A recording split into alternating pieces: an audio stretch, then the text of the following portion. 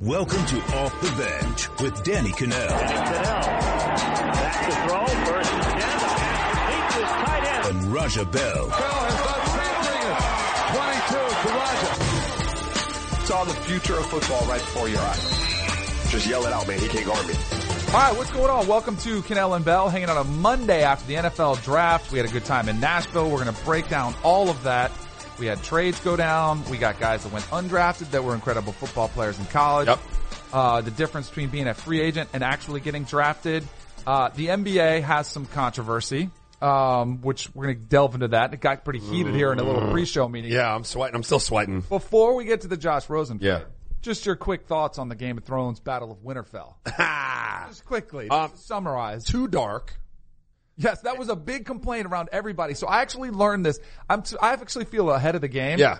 So I watch it on my iPad, big iPad, the iPad Pro. Sure. And I've actually learned this through every episode of Game of Thrones.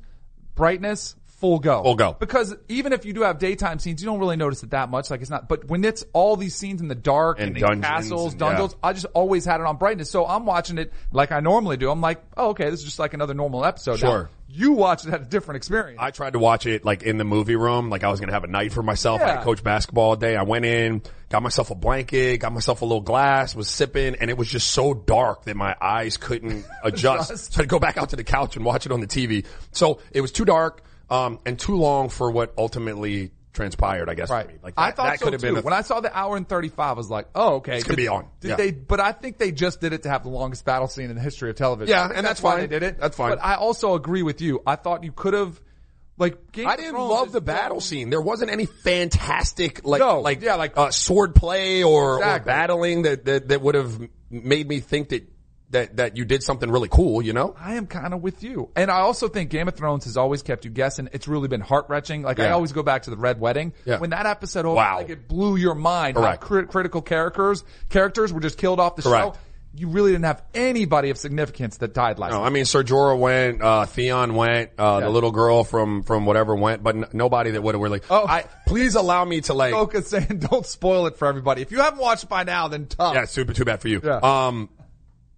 I got to give myself credit and pat myself on the back a little bit. Now, it didn't happen the way I said exactly it was going to happen, but I got most of the pieces right. Like, You did. there You was said some Arya critical- was going to kill the Night King. Yes, correct. So good job for Right. you. Thank you, bud. All right. Let's get to Josh Rosen, who I think has handled this pretty close to perfect the whole offseason, and I thought he capped it off with a pretty touching send-off to the city of Arizona. Hey everyone, I just wanted to say a couple things after everything that's just happened. Cardinals fans, thank you so much for all of the continued support this past year. I know we didn't win as many games as we all would have hoped, but I had an unbelievable time in the desert. Unfortunately, my time here is coming to an end, but you guys are really getting a hell of a player in Kyler Murray, and he's going to do great things for the Red Sea. Kyler, I just want to congratulate you and your family on getting drafted. Arizona is a really special place, and you're going to love playing and living here. It's my teammates, staff, and everyone who worked at the facility. I can't thank you enough for all the support and great memories we've created this past year. I'm really wishing all of the Arizona Cardinals the best of luck moving forwards. And Miami, I couldn't be more excited to become a Dolphin. I'm ready to attack this new chapter in my life and give you guys everything I have each and every day. My bags are packed, and I'm on a flight first thing tomorrow morning, so get ready, South Florida, and go Fins. And Kyler, one more thing. An awesome two-bedroom in Old Town just came onto the market, so let me know if you're interested, and I think I could get you a pretty good deal. I love it. I don't know, obviously the state of Arizona. Yes, City of correct, Phoenix, correct, they correct. might have been saying goodbye to there. I don't know if anybody's helping him. Right. His PR, but whoever they are, if they are, deserves a big raise. Well done. Josh Rosen's likability has gone up infinitely, like exponentially over the past 6 months. One, because of the way he handled the Kyler Murray rumors Sure. all the way leading up to it. But then also the way he's handled his exit here. He's got humility, got a little bit of humor, Sure. and then also excitement about going to a new place. Covered all his bases. Absolutely. I don't know, from the Dolphins standpoint, I don't know if Josh Rosen's going to be a home run quarterback. I think he's got he's got amazing potential just as a thrower of the football. My big concern with him was some of the off the field, just stuff you've heard, rumors, inspiring teammates and all those things.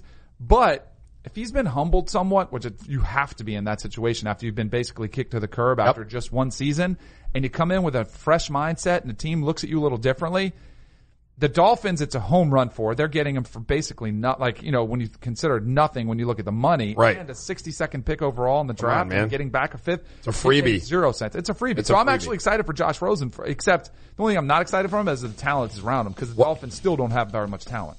So I just want to touch on his exit from Phoenix. I thought it was cool that he stayed and played at Larry Fitzgerald's celebrity softball game, yes. which he did not have to do. Yep.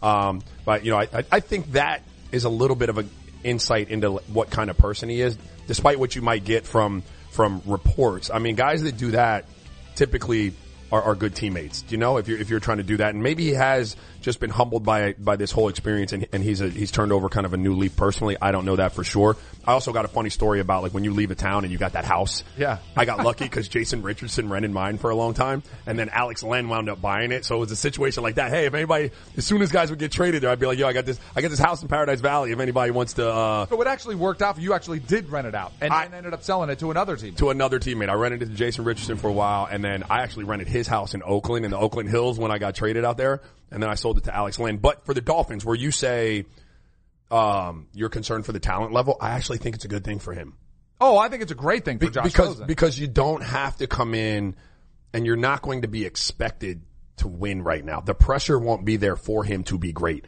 It could even be a situation where you've got a starter in place to some degree, and I know he's not going to like to hear this, but it might even be a situation where he doesn't have to start for the first few games. Really get him, settled down, acclimated to a new environment, and then you kind of roll him out there later in the season, and then you got a good draft next year because by all accounts they'll probably be pretty bad, and then you roll him out there next year as a fully developed quarterback in your system, 2-year pro now, a little bit more mature, now some weapons and some expectations in Miami. So I think it's a win-win. Dolphins got him for nothing. Arizona Cardinals, kudos to you guys for getting your quarterback.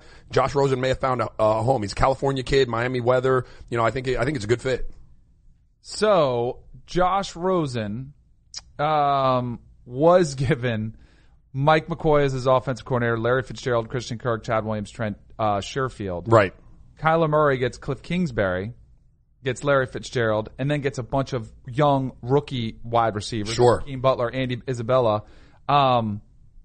I think the offensive line is going to be the biggest for both of these guys. And this is why I think it makes sense for both of them. Kyler Murray they can take their time with Arizona, like getting the offensive line right. Right. Obviously you want to protect them as best you can, but if there are still deficiencies along the offensive line, Kyler Murray's going to mask a lot of those deficiencies where Josh Rosen, we saw that as he got killed and couldn't do anything because he's not a scrambler. Right. The Dolphins they need to get him better protection up front. Kenyon Drake is the running back from Alabama. I love him. I think he's awesome. He's outstanding.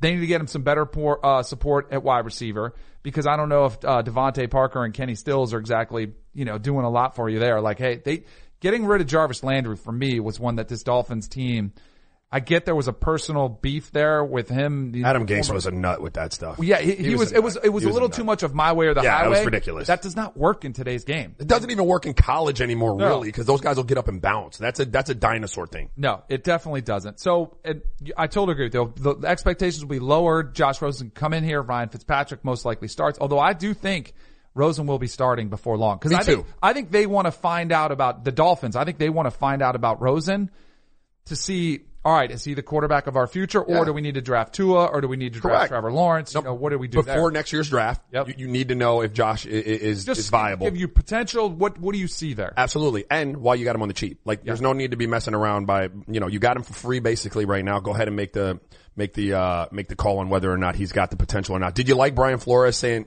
what he said about it though? What he said? He's got to come in here and earn the job like everybody else in the building. Did you like that, or you're okay with that? Absolutely. I mean, to me, and I think Bill Belichick would say that. I mean, obviously everybody knows, but he'd be like, hey, from Tom Brady on down to the 53rd. Right. We have to earn our spot. But if you're in a situation like this where Ryan Fitzpatrick has started a long time in the league, you say, hey, it's going to be an open competition. If he plays well, we'll get him and we'll start him. If not, then, the guy who deserves it, earns it, wins it. The New York Giants had the most interesting, polarizing, whatever you want to call it. Is it polarizing? Has anyone come out and supported it? No. Here's what I'll say. So they took Daniel Jones 6th overall. Most people thought Dwayne Haskins was going to be the selection. Universally, it feels like everyone is just like, this is a trash pick. This is a huge mistake. Right. I'll say most of the people who study the film like myself, guys who have studied him, Sure. were surprised. I mean, I don't study film. You talking about? No, I know. Well, you watch a lot of Dwayne Haskins. I like Dwayne Haskins better. Watch any film. I watch Dwayne Haskins better. I'll say this. I still think it was a risk with Dwayne Haskins. Right. I think it's a little more risky. That's why I think if you weren't going to take Dwayne Haskins, why not wait and just see if Daniel Jones fell to you? And if he didn't, you could live with it. Because I don't think Daniel Jones is like this, you can't miss quarterback guaranteed. There's no such thing that exists. So, that's been Dave Gettleman's biggest criticism. Right. Is why didn't you wait to get him at 17? So, Dave Gettleman says, I guarantee you, he says, I know for a fact that Daniel Jones would not have been there at 17. Again, Dave Gettleman is becoming really unlikable for me. I don't know where his arrogance comes from. I think this is him totally defending the pick so that he has an out at the back end if it doesn't work out. I don't even, listen. Why you've made your bed now? Just go all in. Say we just believe. Stick to your original guns and say we liked him so much we don't care if he would have slipped till 62nd. We wanted him no matter what. So, because I'm not buying this BS. You had a situation where a pass rusher drops into your lap potentially. Yep. Right? You're in desperate need of one of those. Yep. Best player on the board probably at that point because people didn't expect him to drop.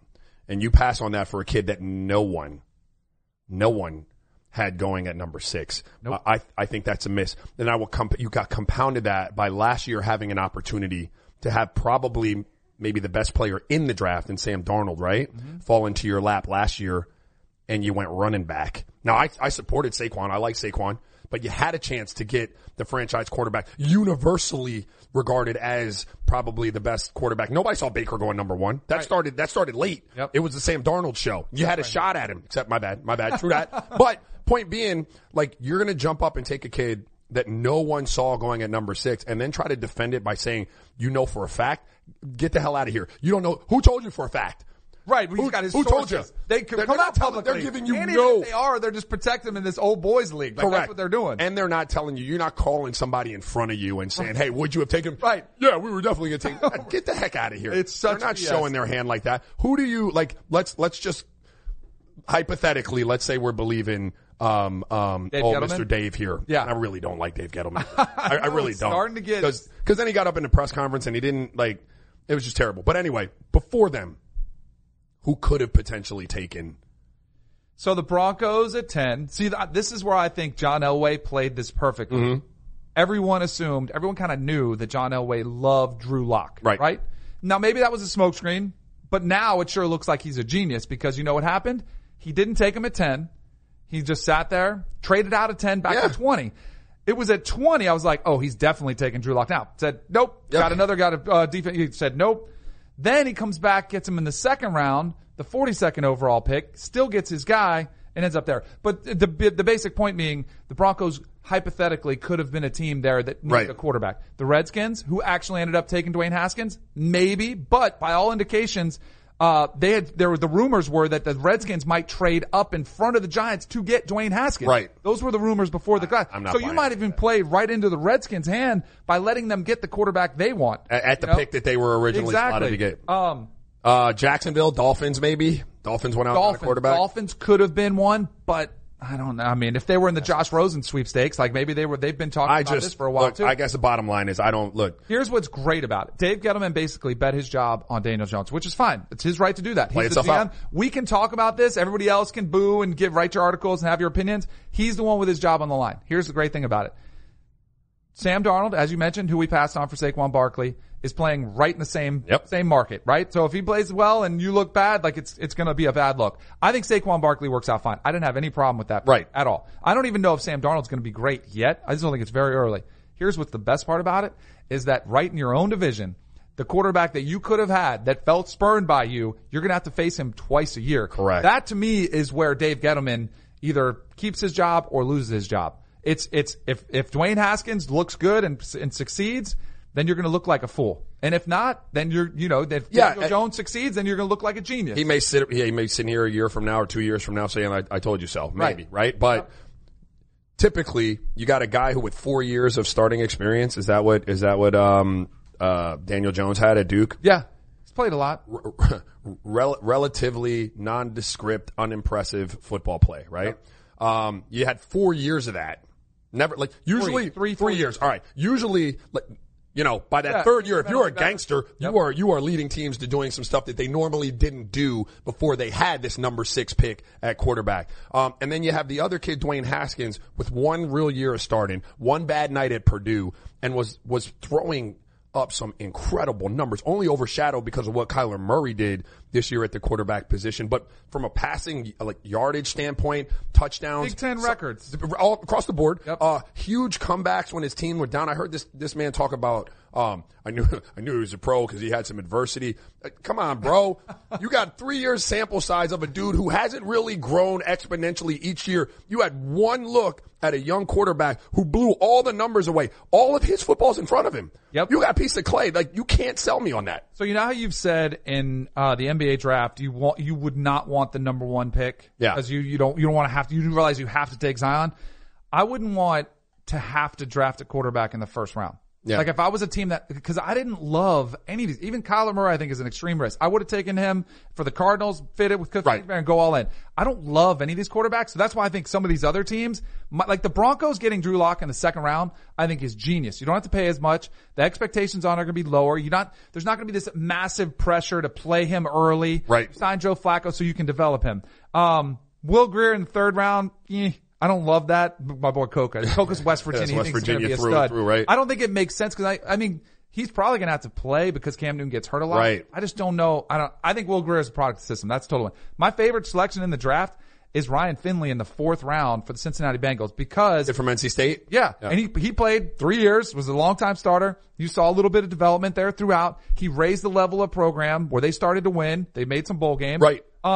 And I think he's going to challenge Andy Dalton, and he's dirt cheap. Right. Dirt cheap. The expectations are low. Cause that's what the Patriots have done. So the Patriots, they took Jarrett Stidham in the 4th round. They don't, now granted, they have the luxury of having Tom Brady, but this has been their MO. They got Garoppolo in the 2nd. They got, Jacoby Brissett later. Right. They've got, they've gotten a lot of these guys for nothing, and they kind of, all right, let's get him in here. Let's see how it works. And oh, by the way, Tom Brady was a 6th round pick. And then if it doesn't work, you just keep drafting them. Right. 3rd, 4th, right. 5th round, just keep bringing them in. The value's there. The value's there. And I don't mean to kill Daniel Jones. I want you to finish your thought. It's not about Daniel Jones necessarily as a good quarterback. It's just whether or not it warranted the number 6 pick. That's my beef with it. You understand what I'm saying? That's my biggest beef too. And it didn't. Right. It did not. They could have had a better, more impactful player. Now, Dexter Lawrence with the 17th pick might be good, but you could have had Josh Allen. Now, again, we'll have to see how that plays out. Maybe Josh Allen isn't good. 17 sacks last year. I know. He's got to do it at the next level. He's got to get there. But I totally agree with you. You could have had Daniel Jones at 17 and been fine. You know which one I thought was interesting? And I don't. Quarterbacks? Yeah. The McSorley to the Ravens. And I know people wanted to switch him to like receiver and stuff, but when you're talking about having a starting quarterback, yes, and having your backup, perfect fit. Perfect fit. Yep, because they're very similar skill set, even though they don't look like each other. No, one's white, one's black. Right. But they are. But here's what I think is going to be interesting: what the Ravens can do, and this is what the Saints did, and you can kind of steal a roster spot. He can be either your backup quarterback or your emergency quarterback. But then you can also use him on special teams. You can use him in red zone. You can use gadget plays with him because I think he's going to be really tough to stop with Lamar Jackson and him on the field together. Correct. Good luck trying to stop him. And when they tried that with Joe Flacco and Lamar Jackson, it wasn't quite the same threat. Now it will be. From the world of Sonic the Hedgehog, a new hero arrives. I am ready. Is there anyone stronger? No. Tougher? No. Funnier? I do not make jokes, I make warriors. Knuckles, now streaming only on Paramount Plus. Yes! The chilling new original docuseries on Paramount Plus. Why did he kill his family? The answer lies across the ocean in a woman named Sylvie. She's a Ken model. Where desire leads to deception. I ended up spending $12,000 and $15,000 a day. It was addictive. I can't get you out. And obsession leads to murder. Who did this to your family? You can't really maintain a fantasy forever. Control Alt Desire, now streaming on Paramount Plus. All right, welcome back to Cannell and Bell. So the NBA playoffs in full swing. Everyone's been anticipating this round 2 matchup in the Western Conference between the Warriors and Rockets. It was good last year, and then they lost Chris Paul, and then all of a sudden, the Warriors go on to win the title. Very tightly contested matchup, this one. Unfortunately, as we've seen it happen a lot in sports, we had NHL controversy with the refs not that long ago. We had the NFC Championship game in the NFL where refs played a huge part of it. And now, after just one game, the officiating is becoming a major storyline in this Warriors-Rockets series. Yep. As James Harden has become this focal point with his kind of step back move that he's become, this is his signature move. And there's been a lot of contact. So let's look at some of these, because the first half there were 3 that seemed pretty egregious, where Klay Thompson is running up on him. Closeout's the term I keep hearing people using as far as from the defense standpoint. First one, foul. Klay Thompson runs, backs up into him, knocks him over. Another one, Harden goes up, foul. Klay Thompson falls into him. Should have been a foul. These are the first half calls. Another one, same thing. Klay Thompson up on him, trying to defend him. Foul. Nudges him over. So that's the first half. Then you have the officials supposedly told him that, we've missed some of these calls. Another one backs into him a little bit. These are fouls that we're looking at. He's got to be able to land. He's not really jackknifing there. Because these aren't to me, those aren't closeouts. These are run unders. Correct. You're running under his feet. And I get, where's the one? This is not a foul. Game winning attempt. He kicks the feet out all the way underneath Draymond Green's feet. I don't see that as a foul. The Chris Paul, one where he made the 3 and got the tech. Yep. I didn't think that was a foul either. Those first half calls, Danny, they are fouls. You've called it that way all year. After the Zaza Pachulia incident a few years ago with Kawhi Leonard, they've made this a point of emphasis. You've set precedent as a league and as a refereeing organization that is what you're going to call. You've conditioned James Harden and players of that to play a certain way by giving them those calls and protecting them when they're in the air. You don't get to just turn that off in a playoff game. And to me, it looked like the refs decided pregame that they were going to come out and not give those calls away. And I think that's irresponsible. I don't think you should be able to do that. Agree with you on that one. Now, what makes no sense to me is that Mike D'Antoni and James Harden said they were told, it might have been Chris Paul, but a couple of the Rockets players and Mike D'Antoni said at halftime the officials told them we missed some of the calls. Clearly they were probably complaining. Right. You tell me if this interpretation Mike was irate. Or not. Mike's irate. They're going into their locker room. They kind of cross paths. Mike's working him over, and a guy's officials walking in probably like, yeah, you're right. We missed him. And then kind of walks in, they go their separate ways.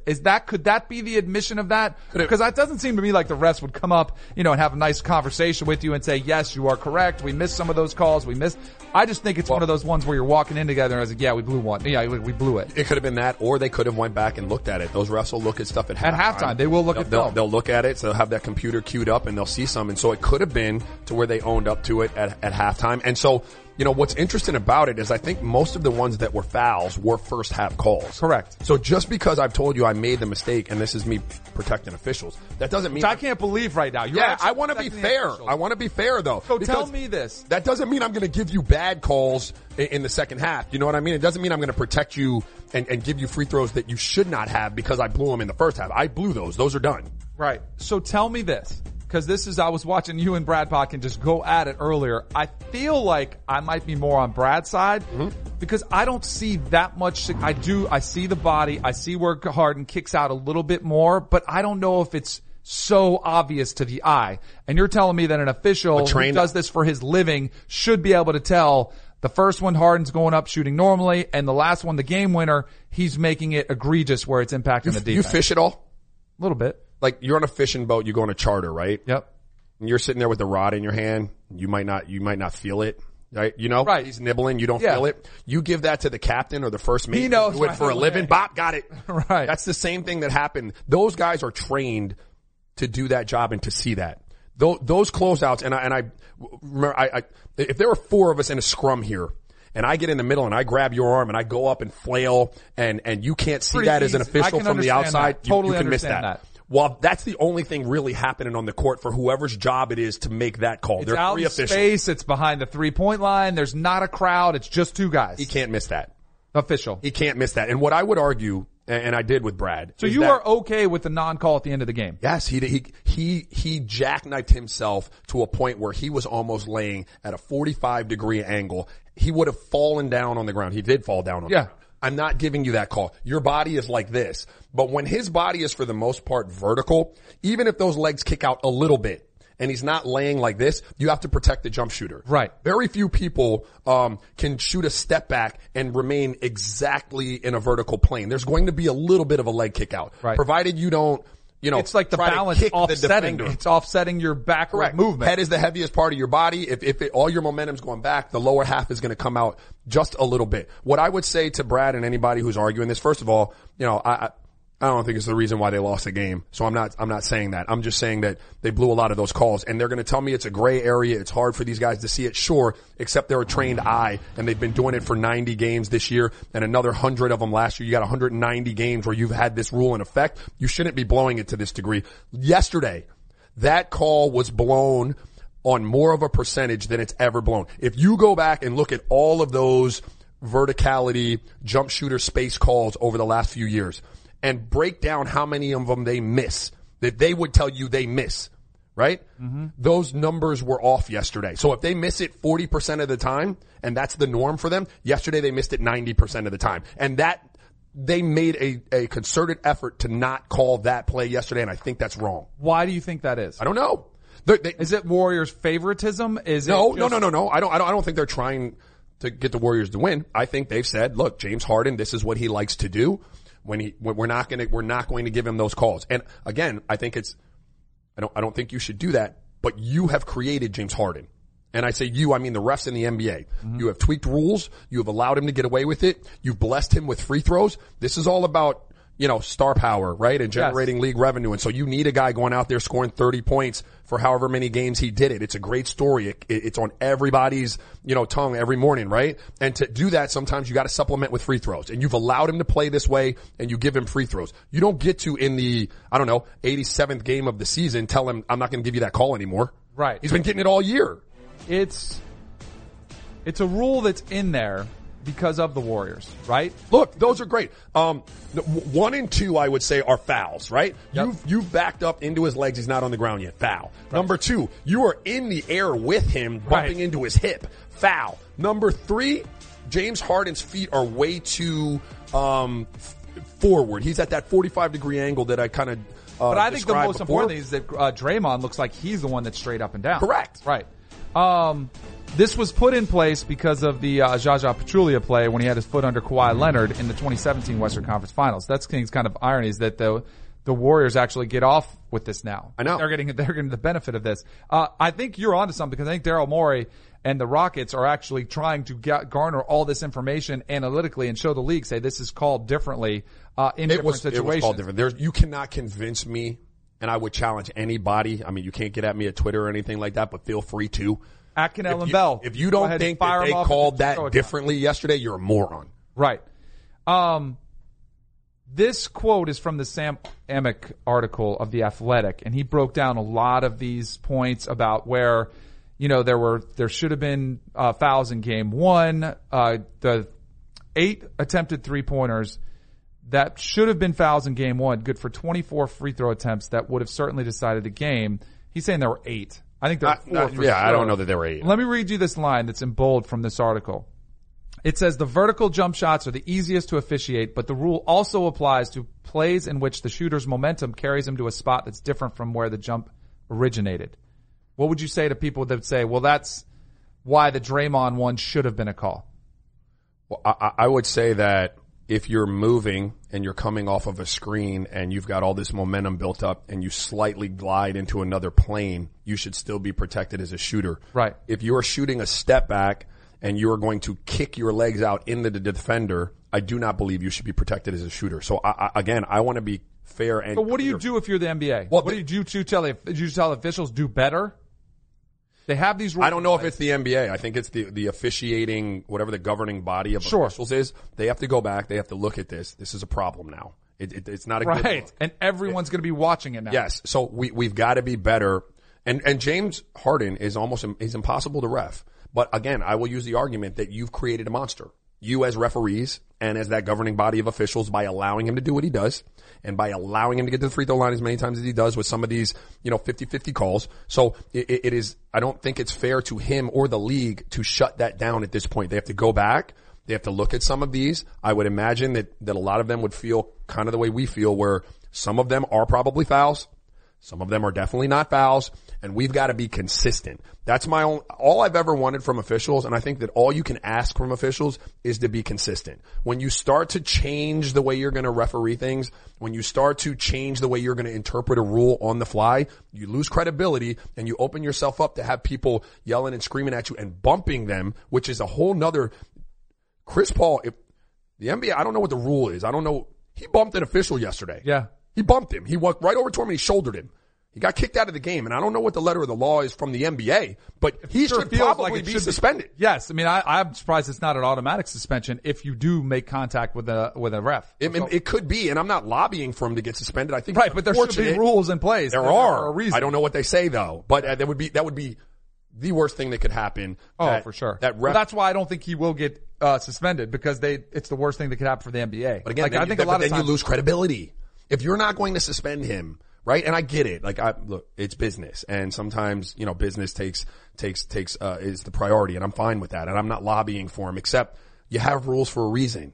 And so if you're going to suspend anybody else in any other situation because they did this, and then someone else does it, the situation's just different, I believe you have to suspend them. And, it's just the way I'm built. That's what the rule is, whether you like it or not. I think it is a 1-game suspension that if you come in contact with a ref, he's got to be suspended. And I hate that. Right. But it should be. If there's a rule there, then it should be in there. Refs, I want to say one more thing. It'll be interesting to see what the 2-minute report says. Your job, that's going to be fascinating. Yeah. I can't wait. And I never want to see that, but I'm fascinated by this one. A ref's job is to set the tone for the game. So if you don't want James Harden jackknifing all around, trying to kick people with his legs and stuff like that, then be consistent early in the game and give him, the vertical ones, right? Then you don't have a player, and I heard Richard Jefferson talk about this, and I agree wholeheartedly 100%.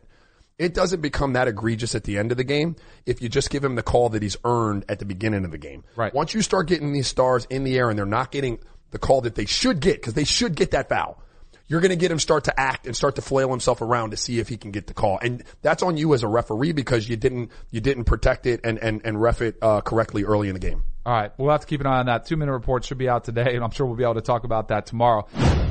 All right. Welcome back to Cannell and Bell, breaking down round 2 of the NBA playoffs. In the Eastern Conference, you had the Celtics taking on the Bucks. Bucks, first time they've been in the number 1 seed for a long time. Giannis had a spectacular season, but he is held in check. Only 22 points, 7 of 21 from the field, 8 rebounds, 2 assists. What did you see from the Celtics defensively that allowed them to contain Giannis?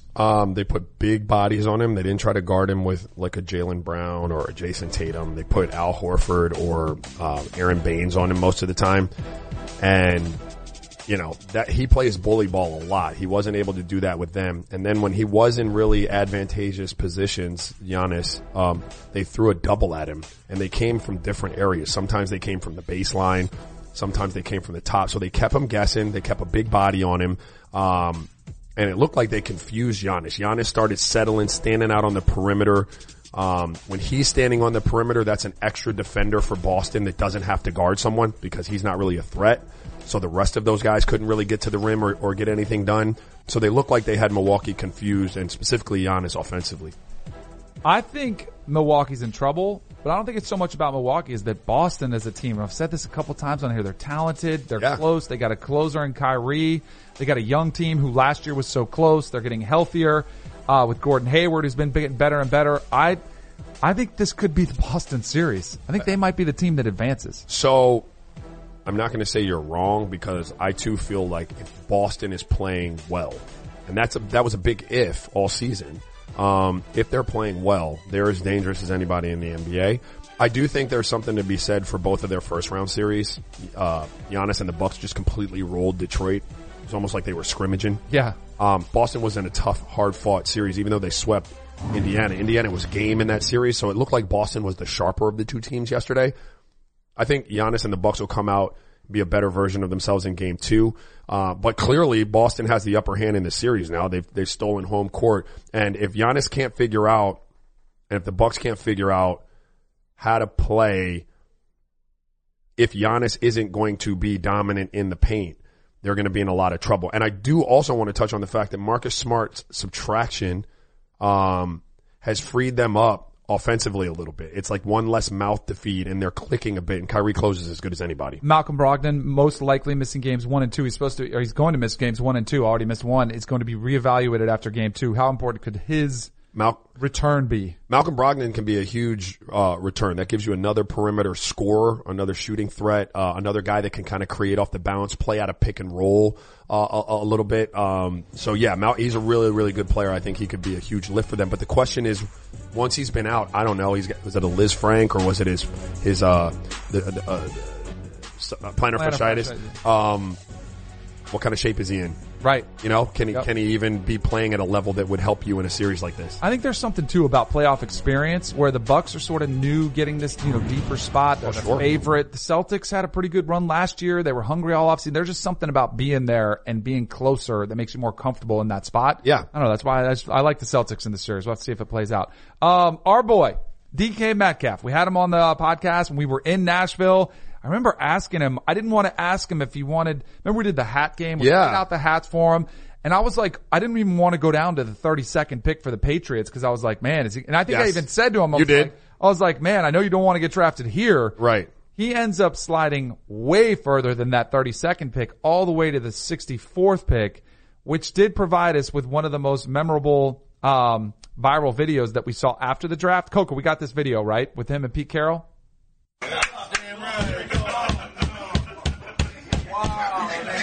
Take my shirt off. Dude, what's up, man? How you doing? You all right? You don't have to listen to here, man. You don't have to listen to him. Yeah! Let's go. He looks better than me. Hey, make sure you get down. He looks better than both of us. He looks all right. If I was his age and had that, if I was Pete Carroll's age and had that body, I'd probably take it off too. Great moment there. There was also the moment when he talked to John Snyder on the phone. I don't know if you saw that. No. John Snyder, GM, calls him. Hey, is this DK? And he's like, yeah. And then he's like, hey, how would you like to be a Seahawk? And he like instantly starts bawling. And it wasn't like, it was a cry where he could hardly talk. Yeah. And then they put Pete Carroll on the phone. This was the first time they actually told him he was being selected. He couldn't talk. Oh, wow. I mean, you talk about emotions that were there. And it was just, I'm sure at that point, it was a sigh of relief of, man, I can't believe how far I've fallen in this spot. I think the NFL does need to do a better job of telling their players when they're going to get drafted. He was 64th overall. He was invited for a red carpet to be the first round. Most thought he was going to be a first round pick. So he's there in Nashville with all the other first round picks. Sitting there, it gets really uncomfortable. Then they actually do bring in separate guys for day 2 if you're expected to be second or third round.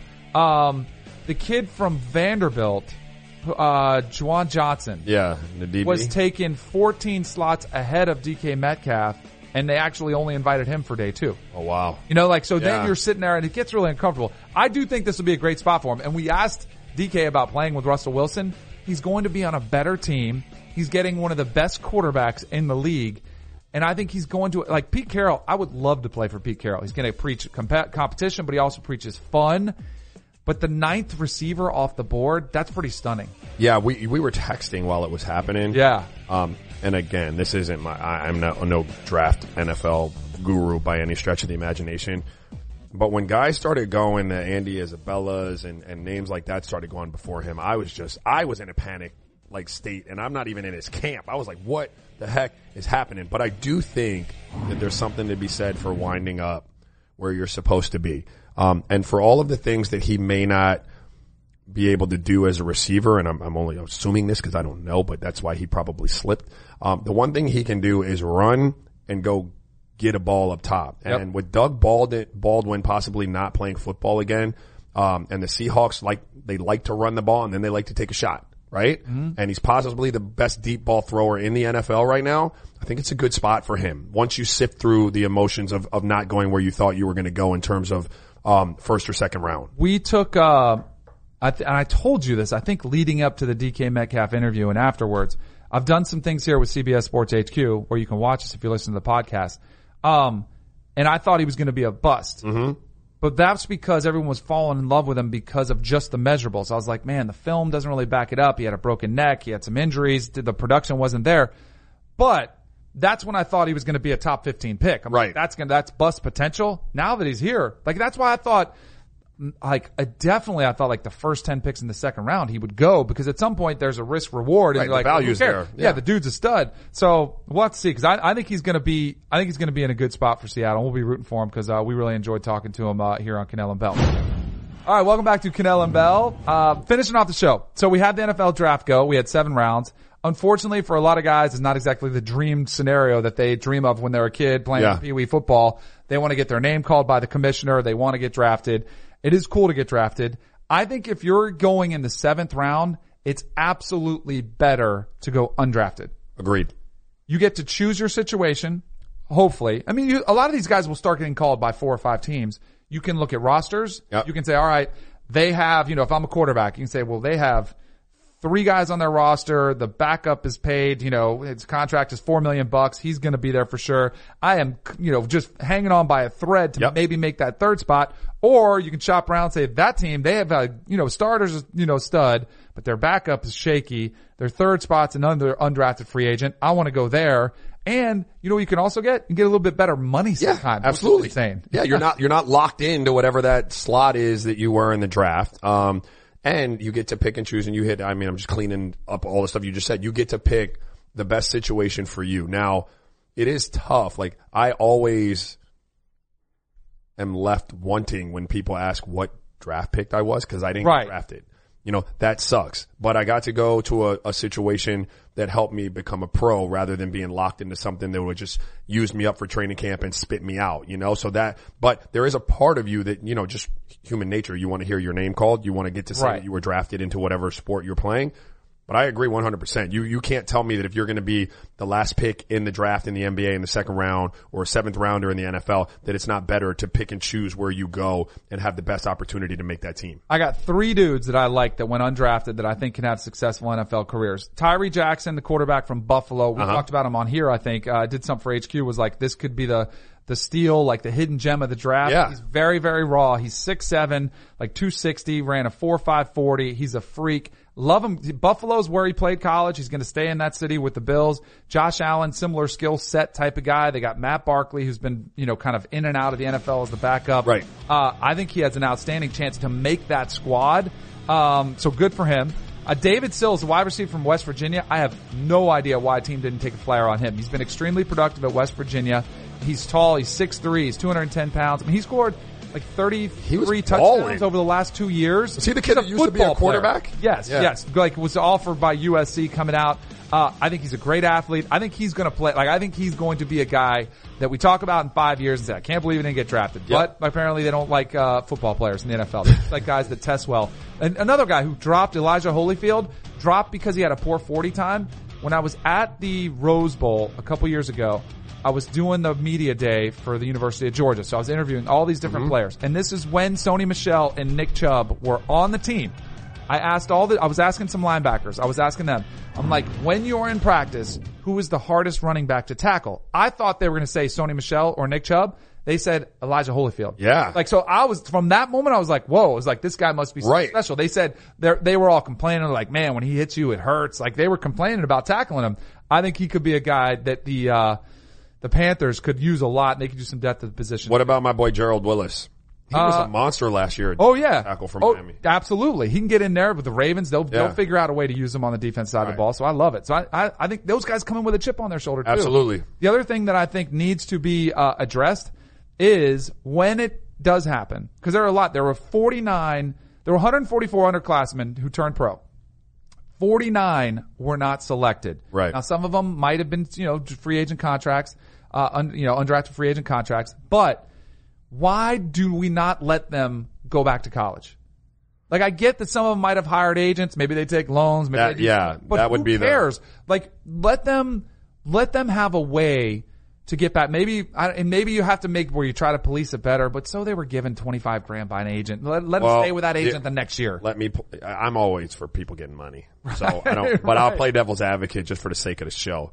You'd have guys coming out every opportunity they could with no real interest in getting drafted just to get the 25 racks. Well, what if they come out just to see if they got drafted? And I'm okay with that. I think that they should be allowed. I mean, what are they hurting? Like, Nobody. coming back It to actually school? would What is help it? college Yeah, football because you'd get better players returning, guys that were this close to turning pro, and maybe they didn't work out. They could come back to your program. My point is though, like that's just a loophole for a kid to get some bread. True. Right? So you go out, you just throw your name in the draft, agent hires Baseball you, does gives you it some so- money, and I'm sitting there like, man, I ain't put my name in the draft, and now Danny comes back, he got 25 racks in his pocket, I can't even buy a pizza. So here's what baseball does, because baseball does it. I think baseball does it the way we should. You can get drafted out of high school. If you get drafted high and you want to go, sign, you can be a pro. Right. If you don't, you can go back to college. After your third year of college, you can try to go pro again.